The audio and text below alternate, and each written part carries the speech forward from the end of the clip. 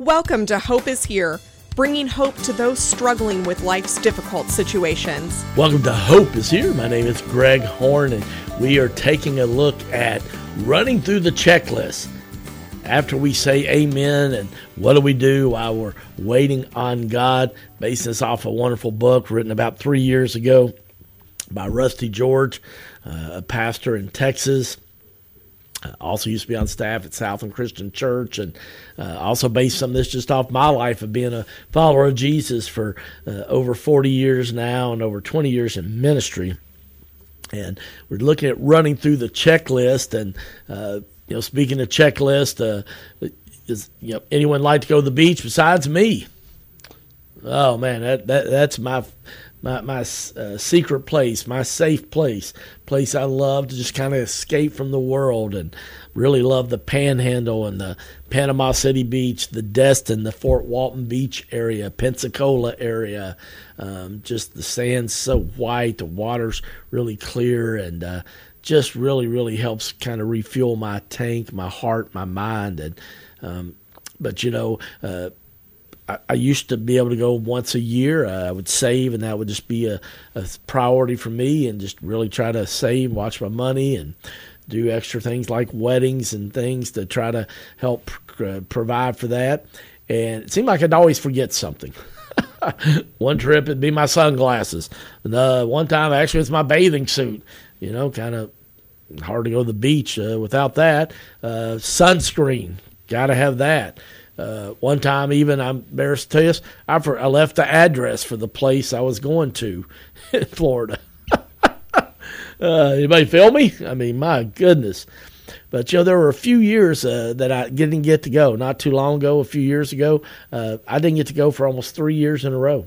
No vacation period. Just financially, just couldn't do it. Was in a season of life where things were really tough. And you know what? When I finally got to go, it made me really appreciate it. But as I was preparing to go back, I was actually going to go to Fort Walton Beach this time after a 3-year absence in Florida. My mom called to check in, and we were talking, and she said, well, have you got your list and a checklist? I said, nah, I don't know. I can do all that from memory. She said, well, son, if my memory serves me correctly, seems like last time you've gone, you always said you forget one thing. So you're a grown man, but I would encourage you to make a checklist. And as always, may not always want to hear what my mom has to say, but you know what? 99% of the time, she's right. I love my mom. I'm so thankful for her, and she's getting ready to celebrate her 80th birthday coming up in late November, and just what an honor and what a blessing it is to have such an awesome mom. But you know what? I took her advice because she has a lot of wisdom, and I made a checklist, and guess what? I got down to Florida with everything. But I think also a lot of us have a checklist with our prayer lives. We sense that God is not answering as quickly as we'd like, or when he's not giving us the answer that we would like, we kind of start to walk through a mental checklist of what we might need to do to get God's attention. Do we need to start going to church more? Do we need to ask more people to pray? Do you need to go to your pastor and say, hey, I need you to pray for me because I know you've got a direct line, right? But I think, we all have a few things that we think might help us flip the switch or make the connection work with God. And, we don't call them magic words, but we think that way, don't we? In fact, it's one of those things that you just think, maybe sometimes I'm overlooking something, God, and maybe that's why you're not answering my prayers. And, we've been talking about many different things over the last few Mondays and Tuesdays, so what to do while we're waiting on God's answer. And, the Bible does give us things that we can stop doing to help reestablish a connection with God. Maybe a checklist, okay? You might call it a checklist. So while these things don't make God love you any less, they are spoken of in Scripture as being things that keep us from having our prayers answered. So while you wait, here are a few things that maybe you want to go through.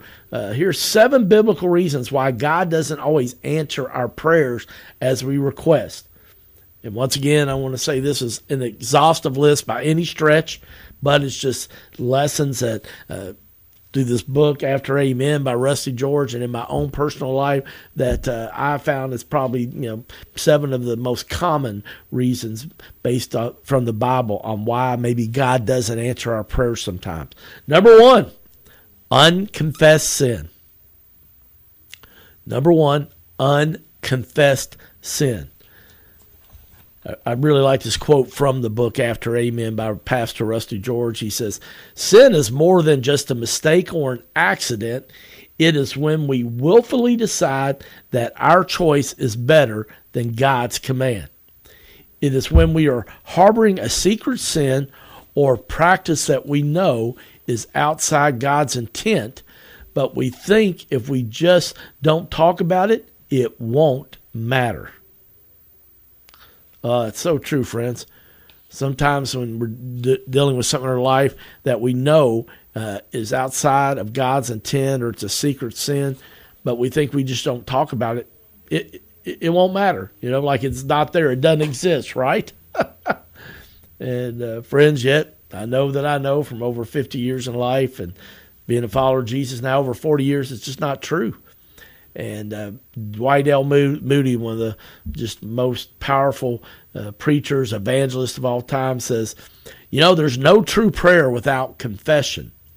As long as we have unconfessed sin in our soul, we are not going to have power with God in prayer. God says if we regard iniquity in our hearts, He will not hear us, much less answer. As long as we are living in any known sin, we have no power in prayer, and God is not going to hear it. So here's a good way to know if you've got unconfessed sin in your life. Is there anything that you're currently doing that if others found out, you'd be embarrassed? Is there anything that you're trying to hide? Is there anything that kind of maybe makes you nervous that your spouse or your kids or your roommate, your friends, if they discovered it, that you would be like, oh my goodness, I'd be embarrassed? Maybe is there anything currently that you're doing that is hurtful to others? Anything in your life that you're finding you have to justify or talk others into believing that, you know what, it's okay. We can be good about justifying things, right? Especially things that are maybe in that gray area. It's not black or white where it's like blatant sin, but we really know deep down inside that it is. And we all have that friend that we can call that, a lot of times when we want to make ourselves feel better, so we'll call and kind of share our story and our thoughts, but we describe it and share it in a way that we, are hoping and kind of know that this person will agree with us because that's just the kind of friend that they are. And it's good to have friends that encourage us and listen to us, but also the sign of being a good friend, sometimes just being brutally honest, just saying, I don't know if I quite believe that or I see that. And you look at the Bible, Isaiah, he addresses this in regard to the people of God in Isaiah chapter 59, verses 1 and 2. He says, "Surely the arm of the Lord is not too short to save, nor is His ear too dull to hear. But your iniquities have separated you from God, and your sins have hidden His face from you, so that God will not hear." Powerful, friends. Powerful. In other words, the issue is not God's hearing or His power, but your and my sin. The issue of unconfessed sin is not about being perfect, but it's about being honest. I confess my lying. I'm coming clean on my prescription pills addiction. You're right. I'm selfish and self-consumed. This relationship, it has gone too far and too long. So I want to ask you today, is there anything you need to confess? Because your unconfessed sin could be the reason that you sense silence from God today. And friends, obviously, one, just go straight to God Himself. That's one of the great things of being a follower of Jesus, that we don't have to have a mediator, okay? That's the Old Testament and the law. Now we can go straight to God through Jesus. And I'd start there. But secondly, I found for me that sharing it with one other person. whether it's a close friend or a family member, or maybe it's my pastor. I guess in this case, with me being a pastor, more like a mentor. Also could be maybe a counselor, a Christian counselor. So, but I'm just telling you, friends, you want to think about maybe a good way to lose some weight. Well, sometimes we can carry a 10, 15, 20-pound backpack full of rocks and just bricks and things, heavy stuff, because of unconfessed sin in our life. And I just want to encourage you, with the revealing starts the healing. I'll say that one more time. With the revealing starts the healing. A second reason why God sometimes does not answer our prayers is when we have an unforgiving spirit. Second reason why God sometimes doesn't answer prayers is because we have an unforgiving spirit. Isn't it easy to justify our lack of forgiveness towards other people and yet demand forgiveness from others? We call it being protective or just being honest. But most of the time, it's that we just don't want to forgive. Think about how you feel when you scroll through social media. Are there certain people that you see and inside you instinctively just cringe? Maybe you've already blocked them or unfollowed them, but most of the time we continue to cyber stalk them so we can see them face some difficulty in their life. And, friends, I have to be honest with you that, I think that as we look at things at social media, 99% of people, they just put the highlights of their life, friends. Nobody puts the bad, painful stuff, the embarrassing stuff. Occasionally you'll see some people, and I think some people maybe live their lives too much on social media, okay? But that's between them and Facebook, all right? But the fact of the matter is I've found that 99% of the people just put the positive things, the highlight reels of their life on social media. I got to ask you, sometimes you just need to ask yourself this. When others talk about that person positively, how long does it take for you to say, yeah, but, to begin in your mind and then to actually even exit your mouth? And I've shared this, I think, a few months ago, but that's one of the things God's really been growing me in and stretching me to just be a person of integrity and just a more mature person. And sometimes when I've heard things in the past about somebody and, that's struggling, going through a difficult time, and maybe I have some piece of information just because of knowing the situation and I want to add it in. And I felt the Holy Spirit sometimes just prompt me to say, you know what? You don't need to say anything. Just keep your mouth shut. And I'm thankful that most of the time I do obey that. I truly do. Occasionally I get into my flesh, and I'm just praying that that'll be a thing that I do when the Holy Spirit prompts me, saying, you don't need to add anything to this conversation. Just be a listener. Or if it's kind of maybe becoming gossip in the name of a prayer request, just to change the topic. And that's one of the things I've learned sometimes if it's an uncomfortable topic and I feel like maybe there's some gossiping going on or it's not really totally sincere. I'm kind of getting a mixed signal in my spirit. I just, as soon as they take a breath, I just change the subject. And it can be something as simple as, hey, do you think Kentucky will win this Saturday?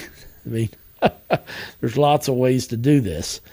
And I just want to encourage you, if there's anyone you're holding a grudge against, anyone you're hoping to experience a fall from grace, anyone you're crossing your fingers to see trip on their shoestrings, and let's be fair, you might even have a good reason sometime, but just know that it's not pleasing to God.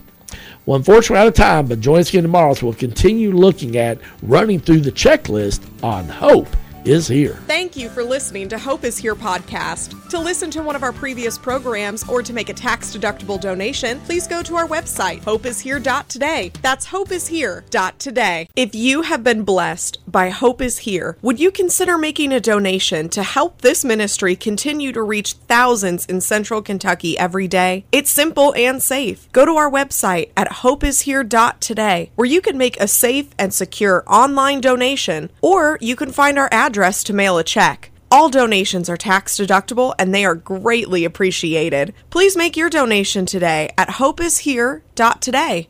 Again, that's hopeishere.today.